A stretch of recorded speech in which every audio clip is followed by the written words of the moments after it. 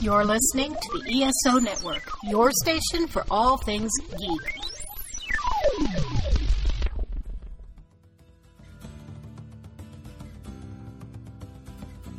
It's time for the Dragon Con Report, a podcast dedicated to help newcomers and veterans prepare for the upcoming annual convention in downtown Atlanta.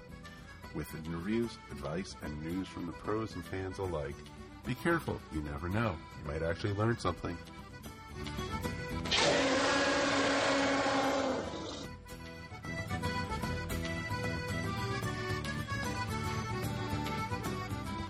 Howdy, and welcome to the 5th episode of the 2018 Dragon Con Report. Warning, warning, there are now less than 100 days until Dragon Con. I'm not scared of you, Gordon. Not scared of you at all. Welcome to the special. I'm your host, Mike Gordon, and I'm pleased to introduce you to the rest of our station crew, starting, of course, with director Mike Faber. I'm almost speechless. I am really speechless. You seem stunned. I thought we had, maybe like 120 days or something. Nope. No. Oh, man. God. Time moves forward. Yes, I know. I'm excited for it. I'm thrilled for it, but I'm just, I guess I got to start contacting these people. I got to schedule my panels, I got to do panels. Yes, they're going to pile up, I'm sure. We also have with us Darren Noel. Howdy, everybody. What's up? Howdy. How are things going now? Are you with less at this point? Does this make you kind of go, "Ooh, I really need to get stuff in order"? I need to find stuff from last year because I've got a lot of stuff in boxes and other. Right, because you moved, right? I moved. I've got to start unpacking stuff, but that's gonna wait until July 4th weekend. That's usually when I start getting into the really focused mode of, am I going to do anything for Dragon? What do I have from last year? What do I need to repair? And what do I need to go out and get? So I've got a few more months on that. Gotcha. Well, did you have one box? In my mind, I have a few more months. I've got 5 weeks. So yeah. when you moved, did you have that box that was just marked Dragon Con stuff?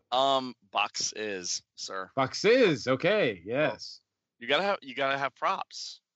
So, and some props don't fit in boxes, so you just got to put them wherever. So I've got to go down my list and find all my stuff and put it all together and say, okay, what am I packing? What can I pack now? Got to treat all the leather stuff. I've got to do the sewing touch-ups, that kind of stuff.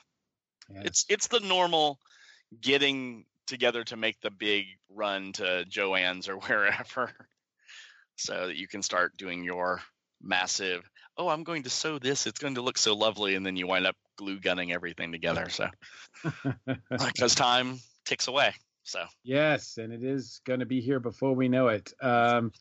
We also have with us Mary Lou Who. Mary, welcome back. Yes. Thank you. And now, is this? Are we getting towards the crunch time, or is it still kind of time left? Honestly, I just totally have blinders on. I'm like, la la la la, can't hear you. Yeah. Mm-hmm. But the time's coming. We also have with us for the first time a fellow member of the ESO Network, straight from Chicken Town. Kevin Eldridge is with us. Hello, everybody. I'm very excited to be here on the Dragon Con Report. We're excited to have you, sir. I think I first met you at Dragon Con, if I'm not mistaken. Oh, bet you did. Even though the rumor is you used to live up my way up here in Massachusetts, but now you're down south. Yes, that's true. I did live up there. So yes, he is our second Kevin on this podcast from the Boston area. So yes, that's true. Mr. Batchelder is up this way as well. Although absolutely. I usually only see him in Atlanta. So now that just makes perfect sense for geeks. It does. There. Yeah, there's a lot of people that are local here that I only see when I go out of town, at conventions. So it makes perfect sense. Tell us a little bit about your history with Dragon Con. How long have you been going to the big show? Well, let's see. I have kind of a weird history with Dragon Con because there's a big gap in my Dragon Con attendance. The first time I went to Dragon Con was in 1996. A long time ago. Yes. And so you were in diapers then, right? Yes, I was 8 years old at the time, I think. And What drew you all the way from Massachusetts to Dragon Con at that time? a couple of things. I had a couple of friends that I've been corresponding with who lived in Atlanta, and so I thought I'd get to spend some time with them and hang out. And which, in fact, I didn't even see much of the nightlife of the convention because I was doing the convention during the day and then hanging with my friends away from the convention at night. So it was that coupled with just the guest list that year. I think I probably saw ads for it like in the Comics Buyer's Guide, because I was a comics fan. And it just looked like this cool show. And I still remember the guests from that year. Like when you go the way we do, we go every year. The years all kind of blend together. But like I know exactly who was at the 96 Dragon Con because it was separate from all the rest for me. But Mark Hamill was there that year. And Neil Gaiman was there. Kevin Smith remember was that year. Yeah, yes. Kevin Smith was there. So there's a bunch of people that I don't think have even been back since. And some others as well. So that's really what drew me there. And I think that was my first time in Atlanta. And it was a great show. But then I moved on to other traveling for other conventions. I started doing San Diego for a while after that and some other things. And it took 12 years for me to come back. But I came back to Dragon Con in 2008. And it's because I'm part of the Skeptic community. I'm a member of the Boston Skeptics. I'm one of the organizers and event hosts for Boston Skeptics. And in 2008 was when they really officially launched the Skeptic track at Dragon Con. And we have a lot of friends from the Skeptic community. And so that's what got us to go back. And we absolutely fell in love with not just the Skeptic track, but the whole rest of the convention. And I thought, I've got to start coming here every year. So I've been back for, this will be my 11th straight, I think, this year, but 12th overall, if you count that the first shot way back in 96. Very cool. Very cool. So that, and yes, you are a frequent contributor to a lot of different track panels. I've become very busy as a panelist in the last several years. Yeah, and this will be my second year, I think, as an attending professional at Dragon Con. I'm a podcaster, in case anyone doesn't know, here on the ESO Network. I'm one of the hosts of the Flopcast. And so I'm not a costumer. So as people are in panic mode getting ready for Dragon Con, I'm not worried about costumes. But Kevin, I thought that was your costume. Yeah, every morning at Dragon Con, I'm like, should I wear the gray T-shirt or the other gray T-shirt? But I am already gearing up as far as programming. It's because I do a lot of panels and I'm preparing things for some of the programming and some of the presentations and discussions that we're going to be having there. So plans are already underway. Yes. So Kevin's just identified how we can find him. He's the guy in the gray T-shirt. That's me. Because the other guys are all wearing black T-shirts. Yep. I'm easy to find. So there you go. Well, we are very glad to have you here. Good to be here. And we're also going to be checking in with Eternal Zan and the other Kevin from Boston. Kevin Batchelder will have a segment with him as well. So the Dragon Con Report is sponsored in part by Borderland Comics and Games in beautiful Greenville, South Carolina. For more information, check out borderlands.us. We'll have a link for that in the show notes as well. We are a proud member of the ESO Network. Be sure to check out the Amazon link at the top of the ESOnetwork.com site. It doesn't cost you any more to purchase all your geeky stuff and help us out. It really does help us out a lot. We also have a TeePublic store filled with all kinds of cool designs. There's a link for that on the top of the ESO Network page. And there's a link for our Patreon account, where you can find, Mike, we've uploaded several Dragon Con recordings to the Patreon already, right? That are only available for our Patreon subscribers. Exactly. And you never know what else could show up. We have a lot of stuff because we do other cons. We do Hulanta, and we also are going to be going to Concaster Burris in about a week. And, different shows put up different things, because even Kevin with the Flopcast has put on 2 different cons up there. Oh, yes. So, it's not all con stuff. They're just even bonus episodes of podcasts that they do. Like Mandy from the Caster Quest did her book review of Dune up there. It was pretty darn awesome. So, yeah, it's just bonus material. And you could subscribe and become a patron of the ESO Network for as little as $1. And bonus material starts at $5. So I think that's pretty good deal. It's less than going to Starbucks every week, And we really appreciate it. From all of us here on the Dragon Con Report, we really appreciate any support you could give us. Exactly. If you would like to leave feedback or comment on the show, please call our ESO Network feedback line at 404-963-9057, or feel free to email us directly at dragonconreport@esonetwork.com. All right, now that all that's out of the way, let's get started with a bit of news. We've got 2 items, I think. One is a bit of a transition. The other is a sign, a sure sign that DragonCon is still growing. As far as the transitional news, it is the end of an era. The Pocket program, the Inkfest that is the small little program with the scheduling is gone. It's gone away. There will be no more Pocket programs as we know it from now on at DragonCon. Oh no! So Brazil gets to keep its trees? Yes. I loved going through it and highlighting what I was going to go to each month. Awesome. No more seeing folks walk around with ink stains on their fingers. Yeah, that's and I'm a little sad. I mean, that's like 20 years of Pocket programs. I used to really devote a couple of hours to just disseminating that and figuring out my schedule. But that is the thing of the past. There will be I think they're calling it a quick start guide. And this is going to be magazine style in color. It's going to be magazine size, and it's going to be a color program. And it's going to have, I believe, scheduling by, I believe each one of the tracks is going to have its own color. So you can follow that along with the throughout the magazine as far as which events are happening when. So I haven't actually seen it yet, but I've heard reports of it, and it's supposed to be a little easier to follow than the Pocket program was as well. So out with the black and white, in with the color. We're finally getting colorized here at DragonCon. Yes.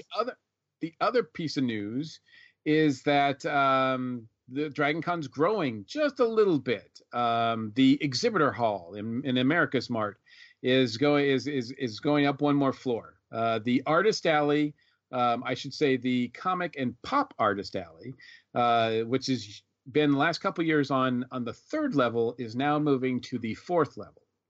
So the in the years past, in the last few years, the Artist Alley for the Pop Artist Alley and Comic area has been sort of half the floor, and the other half has been for exhibitors. Well, now that 3rd floor is going to be all exhibitors, and exhibitors are still going to be on the first 2 floors as well. The 4th floor is going to be where the artists are, as well as panels. All panels that are comic book related, comic track, will be held up there as well. So there will be panels actually in the America's Mart, not like last year where there were no panels there at all. So we've got more exhibitors, more dealers, and the Comic and Pop Artist Alley now has its own floor. Does that mean there's going to be less or more people there? No, I think they're just going to be distributed a little differently. I still think it's going to jam up on Saturday, full of people. But anyway, there's going to be a little bit more. Obviously, DragonCon is making some money by having some more exhibitors who are paying for those spaces. It's all about the money, my friend. Well, sure. Any thoughts on that, plus or minus, about the move? So I'm trying to remember, was it a couple of years ago, Mike, when they had the comic book panels taking place at America's Mart? Was that on a different floor from where the artists were set up? No, that was on the 4th floor where they were set up. So it'll be in those spaces again. Okay. As long as you can get to them, that's the problem. Exactly. That's what I was about to say. Last time they did that, we had major frustrations because of the fire marshal keeping people out of the building because of too much crowds. Right, and I think you're going to still see that on Saturday no matter what. I mean, even though they took all the panels out of America's Mart last year, we still had problems on Saturday. Well, the problem is they also couldn't get the people who were supposed to be on the panels in the building for the panels. Yeah, I would definitely waiting an hour for a panel and then discovering, oh, well, they can't be here because the fire marshals kept them outside. Yeah, that's so they're going to have to keep like a real strict number of how many people are allowed to be in for panels and guests and staff and shopping and dealers. I would definitely hope that the people who are in control of letting people into America's Mart when it gets crowded and congested will notice that artists and panelists and guests should be able to get in first. Yeah, it could be very tricky logistically. That's something that hopefully they're thinking about, because obviously to the fire marshal, a body's a body, right? They don't care if you're there to go shopping in the vendor area, or if you're there for the comics, or if you're a panelist. They don't care. They just have a number. Here's how many people are allowed inside. Yeah. Now I do know that the comic panels are not as, they're not the most popular ones. When they had the panels a couple of years ago there, they also had, 3 other tracks that were using panel rooms up there as well. And that won't be the case this time. So because I know that the Star Trek panels were there, the alternate history panels were there, and I think there was one other one, but I can't remember what it was, and the comics panels. So there were 4 tracks in all, I believe, up there, and now it's just going to be, devoted to the comics. The entire 4th floor is just going to be, comic and pop artist programming and artists. So should be interesting to see. Hopefully people will come up to the 4th floor and see us. I'm hoping that we still get as much traffic as we have. I think I haven't seen a decrease in traffic since we moved over to America's Mart. I was kind of worried leaving the Hyatt that we wouldn't see as much traffic, but we still did manage to see a good amount of traffic, maybe a little less that first year, but certainly by last year, I thought, we were just as busy as ever. So hopefully we still will be. Yeah, I would think that because the dealers are over there, that's such a huge draw for people that you're getting that crowd, right? They're like, if the comics artists were in their own separate building and there was nothing else there, then it might be trickier getting everyone to come over. But they're coming over to shop downstairs, and a lot of them are going to come on upstairs and see you. I hope so. I mean, if they start at the 1st floor, they might be kind of tired by the time they get to the 4th floor. That's right. Tell them to start on the top floor. Exactly. Work their way down, because that's where the exit is. Well, comics folks, there's a hotel right there by the America's Mart on the other side of the America's Mart, on the back side of it, that might have rooms available. So if comics and shopping is your thing and you don't care about the rest of the con, hey, there you go. Yeah, that's a good point. That's a really good point. So I know that I'm going to be staying at the Westin, which is connected to the America's Mart. So for the first time this year. So I'm really curious to see how that's going to work. It should hopefully be better for me, but I'll be doing panels, I'm sure, in other hotels. So I'll be still getting around, but at least my main table will be right there next door. So well, you don't want at 3 a.m. I had enough of that, I'm afraid. So, I mean, I'll probably still walk over there, but we'll see. The only other piece of news, and it's not really news, it's just more of a note and a reminder. I do know that Dragon Con, all the tracks, a lot of programming, a lot of behind the scenes are still looking for volunteers. So if you've ever thought about, I'd like to participate, how can I participate? Contact Dragon Con. We're going to have a link on the show notes, so you can go right to, I think there's a explanation of exactly what's involved with being a volunteer. I don't know if they post exactly what they're looking for, because it does vary. But I do know at the last volunteer meetings, almost all the tracks came up with that they needed people. I know that the tech services folks need people. I know security needs people.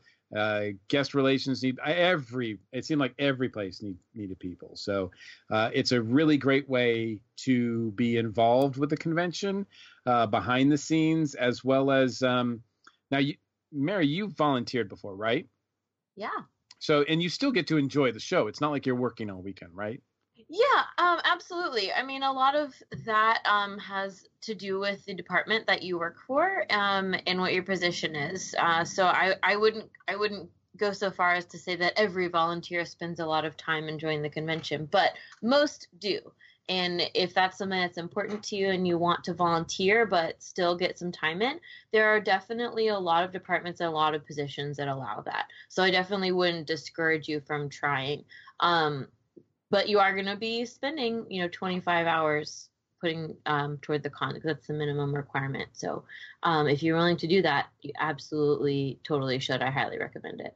Yeah. And I believe that at least the first time you volunteered, you have to pay, right? Yeah, I think it's $25 for your first year. And that's basically just to make sure that you actually come and show up and you're not just signing up to volunteer to get a free badge. Right. It's just like a deterrent.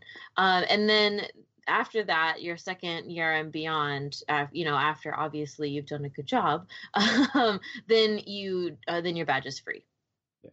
And I do know that a lot of sections do want you to, if you're thinking about volunteering, to apply early. So because there is a vetting process, they do want to talk to you. Some the directors want to be able to talk to you and make sure that you are reliable. Especially, I think there's certain requirements for guest relations, for the Walk of Fame. They're not just going to let everybody just go in there and do what they want. So yeah, if you are interested in volunteering, act now, because it's not too early to get involved. So that's all the news and notes that I have. So now it's time for guest announcements. There's been quite a number of them over just the last few weeks. So Mike and Mary, take it away. Of course, as always, Mary will be joining me for this portion. And Mary, I'm going to let you go first. Start at the bottom of the list. Let's do it. Rob Roberts is an internet broadcasting veteran and co-creator of Orange Lounge Radio, the longest-running weekly show about video games online for over 15 years. He is also a host of cult cinema screenings throughout Northern California. Mark Spile authored the book Television on the Wild Wild Web, co-hosts DC Action Hour, and co-hosts the podcast Genre Tamarind, and creates web series films. Tony P. Henderson is the creator, producer, and co-host of the Geek Versus podcast. With over 170 episodes, the Geek Versus podcast has been providing a nerd's eye view of pulp culture for over 4 years. The Double Clicks are a pair of sisters from Portland, Oregon, who write songs that are all at once snarky, geeky, and sweet. You'll hear about geekdom, cats, dinosaurs, and lots of feelings. James R. Tuck writes novels including Arrow, Fatal Legacies, the Deacon Chalk series, the Robin Hood Demon's Bane series with Debbie Vigay, and as Levi Black, the Mythos War trilogy. Sho Maras's work can be seen in DC Warner's movie promo art for movies such as Wonder Woman and Justice League, as well as collectible figures. Michael Mosley is currently a designer and creator of stagewear and costumes for private clients and celebrities, including WWE superstars, rappers, and NFL football players. Ian Harris is a scientist and skeptic-based comedian, impressionist, writer, and voiceover artist. He has been seen on Jimmy Kimmel Live, Comedy Central, and 2 one-hour comedy TV specials. He has a grasp on science, evidenced by a satirical, skeptical take on everything from religion to global warming deniers and beyond. Stacey Gordon is a puppeteer based in Phoenix, Arizona, where she runs a puppet building studio called Puppet Pie, where she teaches and makes lots of puppets. Gordon is involved in improvised puppet duo Fleecy Bits, as well as performing in puppet slams with Die Puppet Die. Gil Gerard has starred in numerous successful made-for-television movies as well as a feature film. He is best known for the sci-fi audiences as Captain Will Buck Rogers in the sci-fi TV series Buck Rogers in the 25th Century. DC Douglas has an impressive resume, including the voices of Wesker in Resident Evil, Legion in the Mass Effect trilogy, Kamoshida in Persona 5, and Jasly in Gundam IBO, Vincent in Gundam TBF, X-Drake in One Piece, and appearances in Sharknado 2, Isle of the Dead, and Star Trek Enterprise. Robert Alsop has worked professionally in costume props for over 30 years in film, theater, and television. He is best known in fandom circles for his work on the long-time-running BBC TV series Doctor Who, which continues to this day. Henry Gilroy is a television screenwriter and producer. He is best known for co-writing the animated series Star Wars: The Clone Wars. From an early age, Gilroy loved comic books and animation. Gilroy is also the author of several Star Wars comic books and the first Bionicle trilogy. Lisa Miller, the Haunted Librarian, is a former librarian. She blogs at www.thehauntedlibrarian.com, listed as the top 50 paranormal website. TheHauntedLibrarian.com contains the latest in paranormal news. Lisa investigates the most popular theories among with the obscure and show how they simply do not hold up. Mark Petrosino is a puppeteer, builder, designer, and co-founder of Monkey Boys Productions. He's frequently seen on the stages of Broadway, the Metropolitan Opera, Carnegie Hall, and the Lincoln Center. Television credits include Sesame Street, Blues Room, Crank Yankers, Saturday Night Live, The Muppets on Late Night with Jimmy Fallon. Michael Latani is a designer, fabricator, puppeteer, and co-founder of Monkey Boys Productions. Recently, Michael puppeteered with the Muppets for Late Night with Jimmy Fallon and on Saturday Night Live. Tallulah Love is a producer, teacher, performer, and this year's Dragon Con burlesque producer and MC. Her list of accomplishments are pretty impressive, and catalogs her 16 years of experience. She currently resides in Atlanta, where she owns a burlesque dance and movement studio called Metropolitan Studios. Janet Varney is an actress and comedian best known for hosting TBS's Dinner and a Movie and as the voice of Korra in The Legend of Korra. Varney has performed in numerous riff track commentaries for films such as Footloose, Poltergeist, Ghost, Dirty Dancing, Jaws 3D, Flatliners, and The Lost Boys. James Urbaniak provides the voice for Dr. Thaddeus Venture on the Venture Brothers, as well as the Doctor's brother, Jonas Venture Jr., and the supervillain Phantom Limb. Symphony Sanders is an actress who voices Tamaka Flynn in Welcome to Night Vale. Her first appearance was in a live show titled The Librarian, although this was not released publicly until after multiple other podcast appearances. Her first podcast appearance was in An Old Oak Door, Part A. Sarah Richard is an Eisner-nominated comic artist, best known for her work on My Little Pony, Jem and the Holograms, Kitty and Dino, Rick and Morty, and The Ghost, the Owl. She is heavily inspired by Art Deco, Art Nouveau, and 80s fashion. I've got to say, I'm actually really happy that Sarah's coming back. She's a great artist. I've known her a long time. She lives up this way in Massachusetts, and it's been a few years since she's been at Dragon Con. She does absolutely beautiful work. Cool. Jamie Murray is an actress best known for playing Stacey Monroe in the series Hustle and Lila West in Series 2 of Dexter.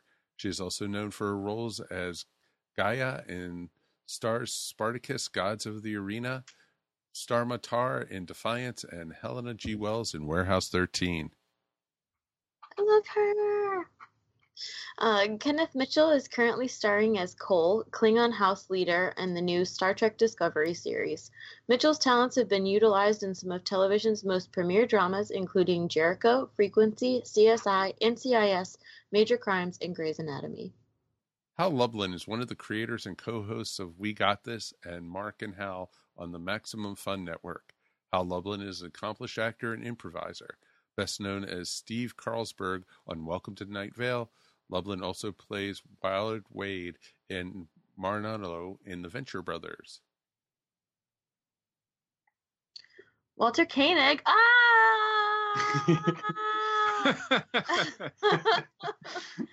Okay, gonna have to go to a panel this year. Walter Koenig has had a recurring role as the quintessential scoundrel Bester on the television series Babylon 5. That's hilarious that he leads with that. That's my favorite thing that's ever happened. He has also appeared on dozens of other television series, including his role as Pavel Chekhov in the original Star Trek series and subsequent movies. Tom Kenny is an American actor, voice actor, and comedian, best known as the voice of SpongeBob SquarePants in the television series of the same name, as well as Gary the Snail and the French narrator based on Jacques Cousteau. With 6 Emmy and 4 Tony nominations, Victor Garber has been seen in some of the most memorable works of the past 4 decades. He can most recently be seen on The Orville, CW's Legends of Tomorrow, The Flash, Arrow, Supergirl, and much more. He will be appearing Friday through Sunday. Finally, we're getting our gay prime minister at Dragon Con. I'm so excited. I love him. Yes. And that's not a Barrowman slam. Barrowman's not a prime minister. He's an ambassador. Is that is that a real name or did you just make that up? What do you mean? Did you just make up like? Oh, we give people titles all the time. Please, sweetie, have you seen RuPaul's Drag Race? I just hadn't heard that in reference to him specifically. He's a very sophisticated man. I'm obsessed with it. It's absolutely perfect. He's got to be a prime minister. So. Absolutely, I agree. Mark Gagliardi is best known for his viral hit Dark History and his work in the Thrilling Adventure Hour, a monthly live hit show and podcast. He is a veteran of Second City and National Lampoon and works at Disneyland Universal Studios as an actor and improvisational coach. Mary Chieffo, who portrays L'Rell, the battle deck commander of the Klingon ship on Star Trek Discovery, has acting in her blood. Among her film and television credits are Natural Disasters, Girls, Girls, Girls, The Perfect Fit, Miss Dial, and Shelby's Vacation. Tom Cavanaugh is a Golden Globe-nominated actor and can be seen acting in and directing Warner Brothers' The Flash on the CW. In addition to his current series, Cavanaugh has extensive television, film, and theater credits, including Scrubs, Legend of Tomorrow, and Arrow. Cavanaugh will be appearing Saturday and Sunday only. They didn't mention Ed. I know. I'm shocked they didn't. I loved Ed. Come on. He was basically the bowling alley lawyer. Yes, I loved Ed. So I'm actually really excited that Tom Cavanaugh's coming. So Cecil Baldwin is the voice of Cecil Gershwin Palmer, the narrator of Welcome to Night Vale. Baldwin is a stage actor, performer, and director who has also narrated the audiobook for The Fall of the Hotel de Moore, voiced Tad Strange on Gravity Falls, and more. Bobby Blackwolf is the co-owner of the Voice of Geeks Network. It is a radio station and podcast network. Has hosted a live internet radio show and podcast about video games since 2005. He's also a virtual reality evangelist and developer for enterprise applications, having worked most notably with Salesforce. Evan Bernstein is a host of the award-winning science podcast The Skeptic's Guide to the Universe and is the co-author of the forthcoming book by the same title, due for release in 2018. Mike Resnick is according to Locus, the all-time leading award winner, living or dead, for short science fiction. He has written 76 novels, 280 stories, 10 books of nonfiction, 3 screenplays, and currently edits Galaxy's Edge magazine and Stellar guidebooks. Ken Plume runs Fred Entertainment, where he hosts the interview series A Bit of a Chat with Ken Plume, and has produced animation and podcasts, produced Milius, co-authored There's a Zombie in My Treehouse, and is the co-author of Go Team Venture, The Art and Making of the Venture Brothers. Mike McKinnon is a sci-fi scientist, disaster researcher, geophysicist, journalist, and impressionably enthusiastic about doom. Currently, she gleefully interjects truth for far strange fiction for projects still within the veil of not yet aired secrecy, and a science communicator with the work on BBC, New Scientist, IO9, Gizmodo, Arctica, and others. Victoria Atkin is Evie Fry in Assassin's Creed Syndicate, the first playable female character for the franchise on next-generation consoles. She has voiced for Titanfall 2 and Middle-earth Shadow of War, and voices Mylan and Sekuli in Horizon Zero Dawn, The Frozen Wilds. Kellen Goff's most notable roles include Fortune Freddy in Five Nights at Freddy's, Sister Location, Creatures in Zork, and EA's Faye, featured at E3 2016. Ranaku's father in Yandra Simulator, Ikor, and Saimaya in Heroes of Nuth, and Sammy the Spade in Don't Hug Me, I'm Scared 6. And that is our list. Woohoo! Wow, that is an impressive list. And that's not even like half of the people who were announced between the last show and this one. Nope. It's pretty amazing. It's pretty incredible. Since we're getting closer and closer, any from all the guests that have been announced, not just recently, but any that stand out for you as being like must-sees? It depends. No. I'm still waiting for the big announcements. There's quite a few. I would love to be able to see a lot of the folks who are coming from like Legends of Tomorrow and Flash and such. But, I'm still waiting for the Doctor Who guests. I'm still waiting for, some of the other, people come out. They've announced like Wurzel Koenig, but it's just like I'm waiting for more. Does that make sense? Yeah. I think I'm probably most excited right now about the Sesame Street cast. Yeah. Yeah. Come on. They've got like 4 people from 4 characters, right? From Sesame Street. Yeah, they've got Gordon, Bob, Luis, and Carol Spinney, who plays Big Bird, and Oscar. Yep. I mean, that's pretty impressive. That's going to be amazing. Yeah, I'm also really happy about some of the comic guests. I mean, we're finally, hopefully, fingers crossed, Gail Simone is going to be able to attend. So always a good time seeing Gail. So yeah, ladies, you want to go listen to Gail if she has a panel, which I'm assuming she would. Absolutely you do. So I as a matter of fact, not just ladies, I'm going to go to that panel. Well, true. Yeah, I think Gail is absolutely one of the most important voices in comics. Totally is. Yeah. And of course, Victor Garber. Come on. Sure. Of course. Yeah. I want to see a Garber, Behrman, Takai panel. Oh my goodness. Oh, that would be awesome. Let's blow the gay roof off of Dragon Con. Wow, that would be impressive. The trifecta, right? Pretty much. Yeah. I'm sure there's someone out there that I'm missing in my head, but I don't think they're going to invite Sandra Bernhard anytime soon. So.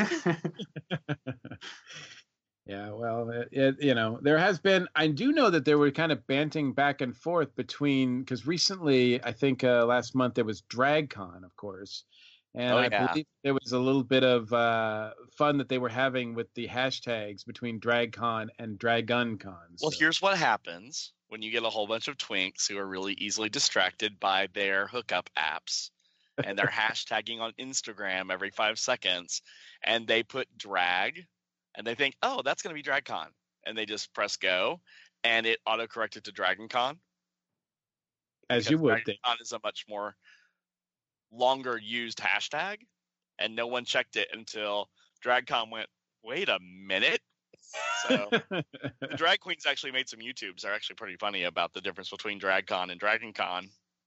Yes. One is a bunch of guys running around in dresses, and the other is DragCon. So That's very cool. Well, thanks again for reading off the list. Now it's time for our group topic, and the group topic. Normally we are all positive about things happening at DragonCon. We promote as much positivity as we can about the event, but in this case, we know that sometimes bad things happen. Sometimes bad things happen at good cons. And when bad things happen at Dragon Con, what do you do? What do you do? What do you do when you have a not so great experience or something happens that, is certainly not ideal? And that can range from anything, from anything. And we've all probably got some stories, obviously, and anybody who's been listening to the podcast, this podcast in particular, knows that I've had a couple of instances myself where they've been pretty bad experiences. Not the whole convention, but just an isolated incident where 1 year I had all my stuff stolen out of the car. My car was broken into, and all of myself and Bobby Nash's stuff was just gone. Like just all gone. Actually, I should say they took Bobby's books. They did not take mine. So I don't know what that says, but I know what that says. But but a lot of other stuff was gone from my car, and my door was messed up. Everything was messed up for a while. So that's also the same year where a couple of days later I had to go to the ER because I had a health issue. So that was, and you would think that was a pretty awful experience. And those 2 instances were really awful. Yes, I would not repeat either one of them. But yet the fact that they happened while DragonCon was happening meant that I had a really cool place to go to and all my friends were there, and they were very supportive, and I could escape from my troubles for a while. So there was a kind of a balance there. So I do appreciate that. If they had happened outside of Dragon Con, like just normal my day to day, then that would have been miserable. But I was able to. It's like, it's hard to complain when you're in the ER throughout most of the morning and into the afternoon, and then you get out, and one of the first faces you see at Dragon Con is Gillian Anderson. I mean, that's kind of puts things in a little bit more of a balance. So, but certainly there are some experiences that are worse than that. And last year we had the unfortunate experience where it made the news, where people were throwing chairs on people down below from at the Marriott, and that's not a fun experience. I think that's an understatement. Yeah, absolutely. So now I know you and I were talking about this a little bit, Darren, as far as coming up with this topic. Are these some of the experiences that you were referring to? Well, I mean, these are pretty. I think these are extreme in a way. I mean, people have medical issues and they need to have assistance. Yes, that happens. Unfortunately, when you get so many people together, things are going to happen it's just the odds are not always with you. Let's use a Hunger Games phrase. And people need help with things, be it dealing with Atlanta crime, dealing with people being stupid, etc. I was thinking more of just those bad con experiences when you are, and this is any con, not specific Dragon. I don't want to think that this is harping on Dragon, but any con where you have an experience which kind of sets the tone for the con for you, and it's one of those things that you have a hard time dealing with. I was at a con recently, and this is why it was in my head, and they were stopping people from using the elevators to go down to go up, which if you're an old conner, you know what that means. I'm going down to go up, right? Because you can't get on the elevator to go up. And that would be fine. That? Well, they had someone in the elevator taking up space with a staff badge on, and this would be okay if two things. The hotel had 3 banks of elevators, or 3 elevators in this bank. One was shut down because it was broken, and the other was out of order. So you were reduced to 1 elevator during check-in. Check-in has wrapped outside and around, like not just the lobby, but like outside where the cars are waiting to get a hold of luggage racks. So there's a big backup happening here because they were enforcing this don't go down to go up rule. And the person that this person was yelling at didn't have a badge on, was not part of the convention. So I guess my point about this is, if you're going to volunteer to be a staff member at a convention, understand that you have limited power. And that power, unless this is a safety issue, which this was not a safety issue, this was someone getting on an elevator because they were tired of waiting, they don't belong to the convention. You can't bark orders at them. Your power has stopped here. This is a guest of the hotel. And many times when you go to conventions, you're sharing, even at Dragon Con, we share the convention with people coming in town to see the football games. Yeah. It's not just Dragon Con attendees. And they are, on the whole, pretty respectful of us. We're pretty respectful of them. But all it takes is one individual who may be working with the con to cross the boundaries of their power, if you know what I mean, which can really set a tone for the rest of how this person views the entire con and the rest of the people that you're with. It was one of these things where you should suspend this rule, because right now you've got about 80 people in the lobby with luggage trying to get upstairs. And you're going to make them wait for this elevator to go down a floor and back up, because there's no one downstairs but the staff of the con putting things together. And then when it came back up, the guy wasn't on the elevator anymore. So it's what was the point of that? Well, I do know that, from personal experience too, I do know that the elevators in all the host hotels are for Dragon Con are a bone of contention with a lot of folks. I mean, the fact of the matter is that when you have as many people that you have at Dragon Con, and now it's up to 80,000 people more, I mean, plus, right? Mm-hmm. That there's going to be there's going to be a backup. Yes. Yeah, there's going to be a backup at certain times. There's going to be a backup for all the elevators. Got it. Right. But this was like a backup made worse. Yeah. I guess is what I'm saying, because these people couldn't get on the one working elevator because of the rule of the con, which doesn't apply to the people in the hotel who aren't con members. Does that logic follow at all? Yeah, absolutely. No, of course it does. I'm just making sure. I mean, it doesn't follow what they were doing, obviously, but and I know that, certainly not just, con staff, but also hotel staff are very important to maintaining a tone. And, the hotels can kind of make or break some experiences as well. I know, Mike, you had an experience at one of the host hotels that was not ideal.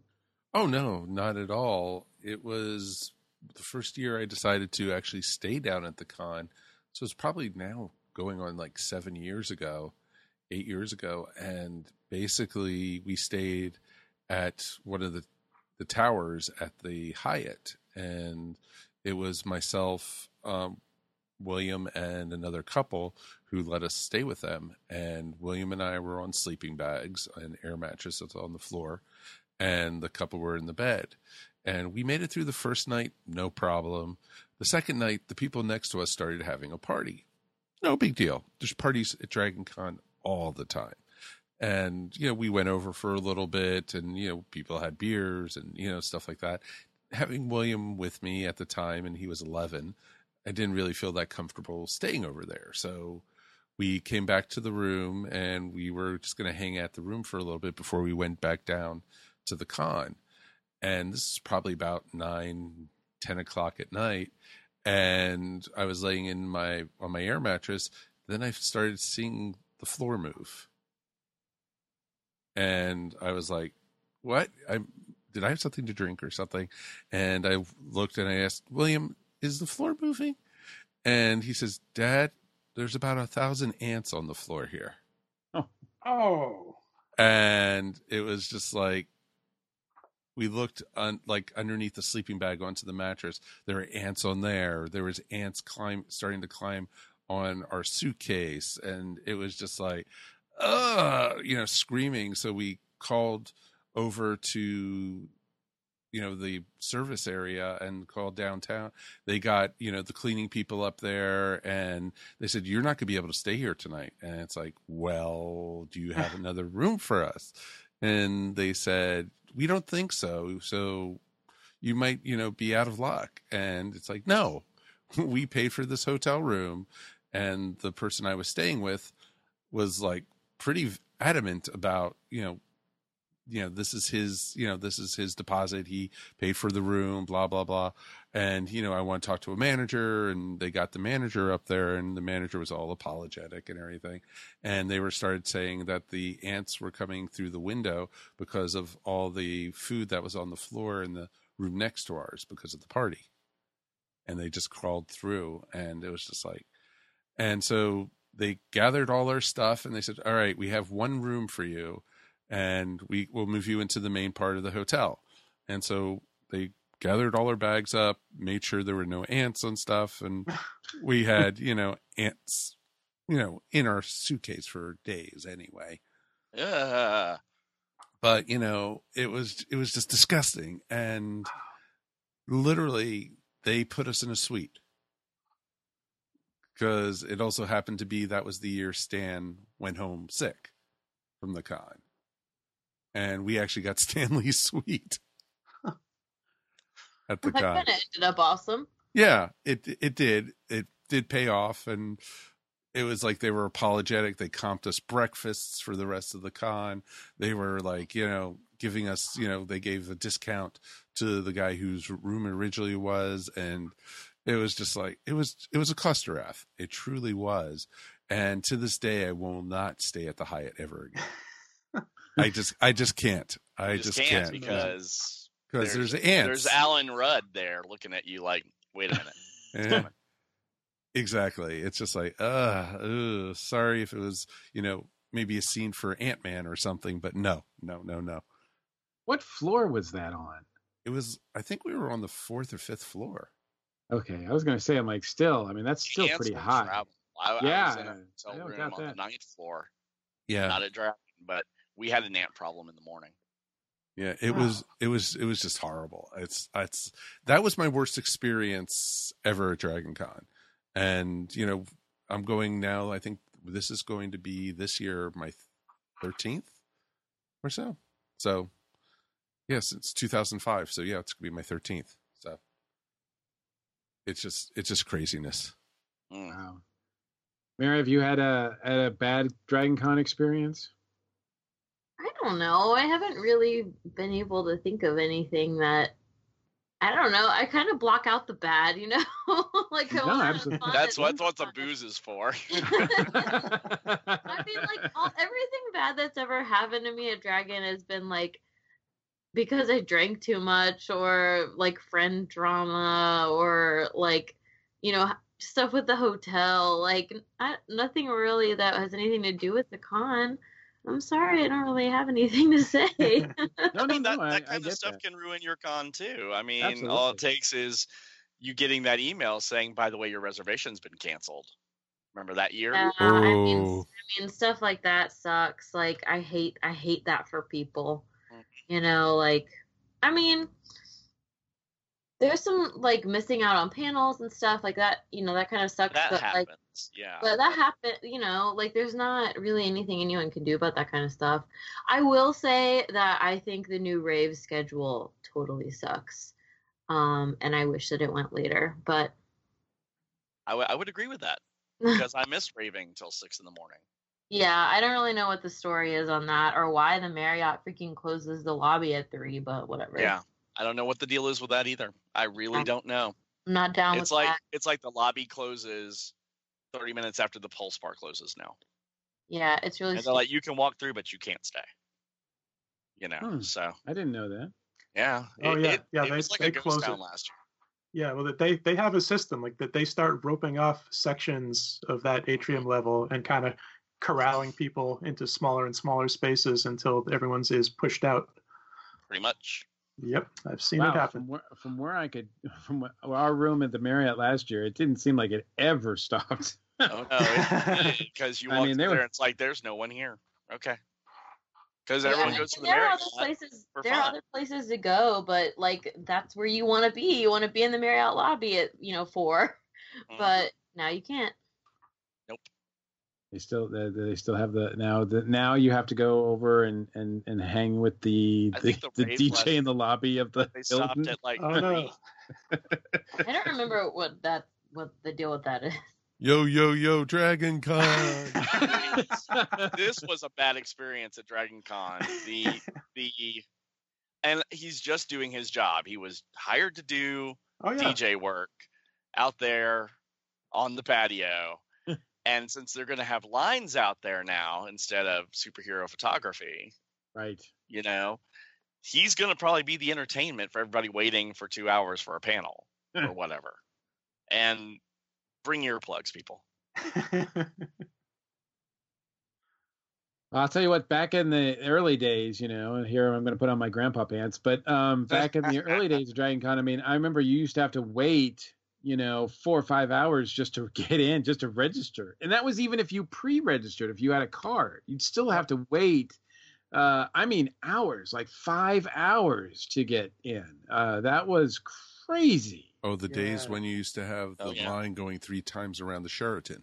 Yes. Yeah. Those were the days where I'm paying for registration at the con because I'm not waiting in that line. Exactly. Yeah, I did the same thing. It took me forever to figure out if you just pay when you get there, you save a lot of hassle. You don't save any money. You don't save money, but you save time. Yeah, I had friends that would happily pay the higher price to avoid that giant line. Because those of us that registered way in advance at the lower price could spend hours winding through that line to get up to the front and get our badge. It was you kids today, if you don't remember, it was not that long ago. It was just a few years back before they switched to the barcode system that they use now. That it took forever. I remember like one of the first years I went to Dragon Con, we had come down Saturday for the parade and I couldn't find my badge. I swore I had taken it from home, and I didn't want to drive all the way back to the house to go get my badge in case I left it there. So we were tearing apart the car trying to find where the frippin' badge was. And I was like, and it's like I went to one of the volunteers, I lost my badge, and they went, yeah, you're out of luck. Sorry. Yeah, that's the way it works. Sorry. Yeah. Don't lose your badge. That's horrible. Don't lose your badge. Here's what happens. They've had instances where people will just pull on people's lanyards. Oh, and God, the little yeah. clip that they give you is not enough. You got to bring some twist ties and tie that sucker down to your lanyard, kids. Because if you don't, someone in the Peachtree Center Mall or wherever, when you're walking out on the sidewalk, might try to grab your badge off. Yeah, very much so. You'll be gone in the crowd, and you'll be like, okay, I got to get a new badge. You could be like the 501st and just pass one or two badges around. You never know which one it really is. That's just not hearing this. That's just a rumor. What I've heard. I'm not saying anything. I'm sure they pay for their badges. Stop it. They pay in Empire credits, but they pay. They just keep on missing the slots. a general theme, I think, that we're kind of kicking around is as far as having a bad convention experience, and I think especially what both Mikes on the call have been through, involving Mike having your car broken into in medical situations, or being attacked by an insect horde in the middle of the night. I've certainly never had anything that major or that crazy happen, but a big part of it is the attitude and the perspective that you bring to the situation. Like, you can let that ruin your weekend, or you can put it in perspective and move on. Well, exactly. It's whatever you make of it. And, I've seen people, sick as a dog. The same year Mike was sick, Darren and I were looking for places to do the ESO recording, and all of a sudden this woman ran right between us and hurled into the garbage can. We're like, okay, there you go. That happened. Exactly. It's like, oh, joy. But we didn't let it ruin our con. No. Yeah. I mean, again, I have not had a really bad experience at Dragon Con. It's just always been great for the most part, little minor things here and there. But yeah, many of the situations that come to mind involve other people having some issue, and most likely involving alcohol overindulgence, and now I have to deal with them. That kind of thing will certainly come up. Yeah, I guess my thing with the volunteer that I witnessed, I'm assuming was a volunteer, and obviously Dragon Con and every con probably uses a lot of volunteers to get their show run. Yep. And for every 100 great volunteers that there are out there, there always seem to be a few that just kind of sneak in there, and they're just there to get their free badge, and they do a crappy job. And I hate to say that, but it's true. I wish it was not that way. So I would say, if you're going to go to a con and volunteer, my hat's off to you. I used to do it. I don't have to now. I enjoy the con as my vacation time. But if you're going to volunteer, really volunteer and put your heart and soul into it. Don't just be lackadaisical about whatever the job is and treat the con goers as a nuisance to you. Be friendly, be open, be an ambassador of the con, or don't volunteer. Period. No, but a lot of the people who have that kind of attitude, the volunteers and stuff, they will not be back. Yep. But you're also looking at a con goer who may not be back because of the interaction. It could get bad. You never know. I mean, obviously, most of the volunteers, vast majority, are fantastic, and absolutely. And in any situation like this, you're going to get a few people who are not doing what they should be. Well, just picture in your day-to-day life, people you encounter who are doing their job that they get paid for very poorly. Now let's apply that to someone who's not getting paid. Well, exactly. There's different aspects of it too. Like one year, it was actually 3 years ago. Mark Maddox and his girlfriend Linda were staying with us, and we were going to go get our badges. And all of a sudden, this guy was walking the other direction. He wasn't paying attention, and he misstepped where there was a driveway from one of the parking garages, and he blew his knee out right in front of us. Ow! Oh no, thank you. Exactly. And so we stayed actually with the guy until the police came and, was able to get a paramedic. Mm-hmm. And that was somebody whose con ended real quick. Oh, yeah. See, that really ruins your con. That can ruin a week or two. I'm surprised we don't see more little incidents like that. When you think of just how it's people are drinking, there's just crowds. Even if you're not drinking, you can just not see where you're going very easily.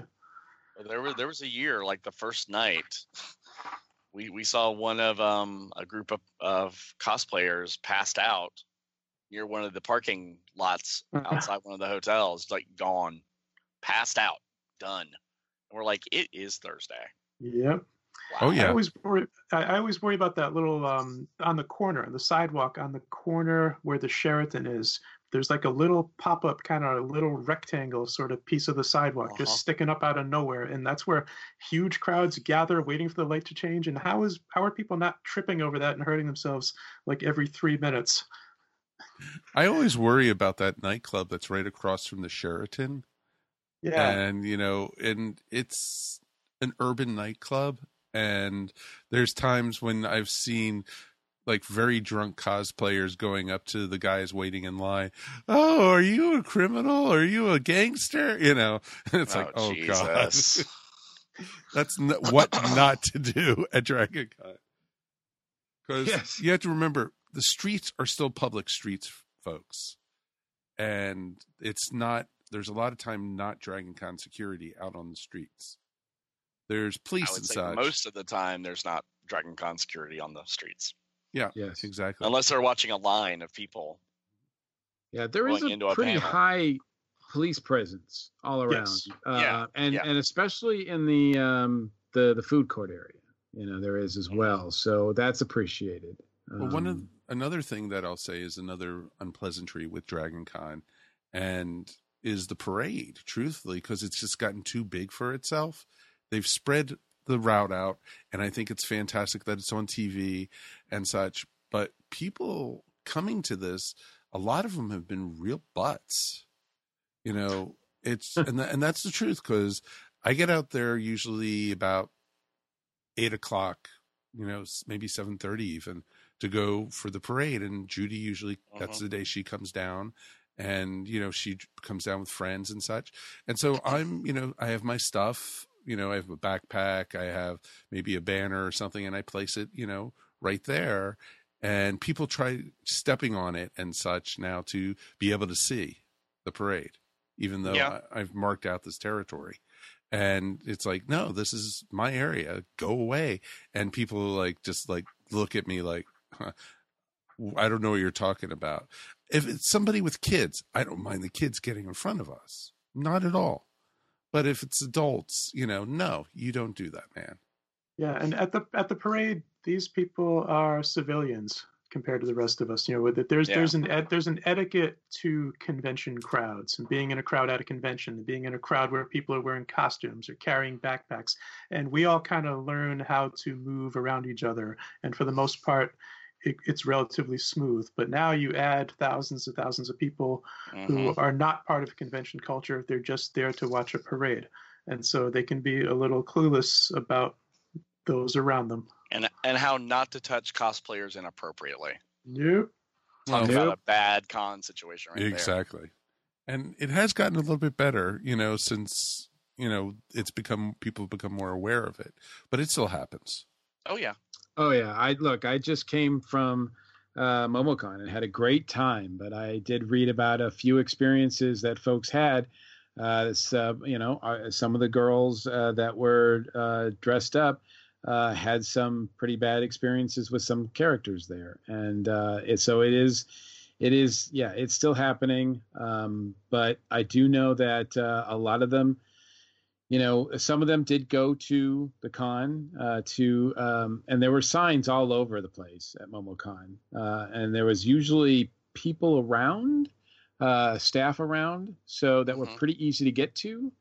And also I did notice too, in the group itself, there were a lot of supporters, but people like, well, if I was around, I would have done this, I would have done that. So, and I don't know, there might've been like, just talking, but it seemed to be very supportive of that kind of behavior is not acceptable. That among a lot of people now, I think it's just more of an exception to the norm. But, I hope it's getting better. I don't know that per se, because I always unfortunately hear stories about both male and female costumers getting, inappropriately touched at conventions. So,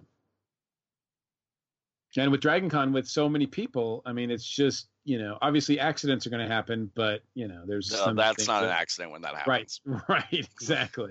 I've been groped, and I think Mary has had more than her share of moments. You don't touch people inappropriately, kids. No matter how much alcohol you've had, keep it to yourself. Just words of advice. Yep. And like the weird thing is, like, you can't, like, I hate that argument that's like, well, what were you wearing? Like, one, okay, it doesn't matter. Two, the only time I've ever actually been groped in costume, my costume was a t-shirt and blue jeans. So, like, I don't want to hear anything about a short skirt or some tight leggings or any of that nonsense, because I don't have anything to do with it. Someone wants to grope you, they don't give a shit what you're wearing. Oh, I'm sorry. Oh, whoa. Just cut that whole part. Well, there goes our explicit tag. It's all right. Hey, it wasn't me. Just cut the whole thing. No. I mean, it's look, I mean, it's okay to feel strongly about this stuff. Really, it is. I mean, it's unfortunate that obviously you can't talk about bad convention experiences without that being a factor. Yeah, that sucks.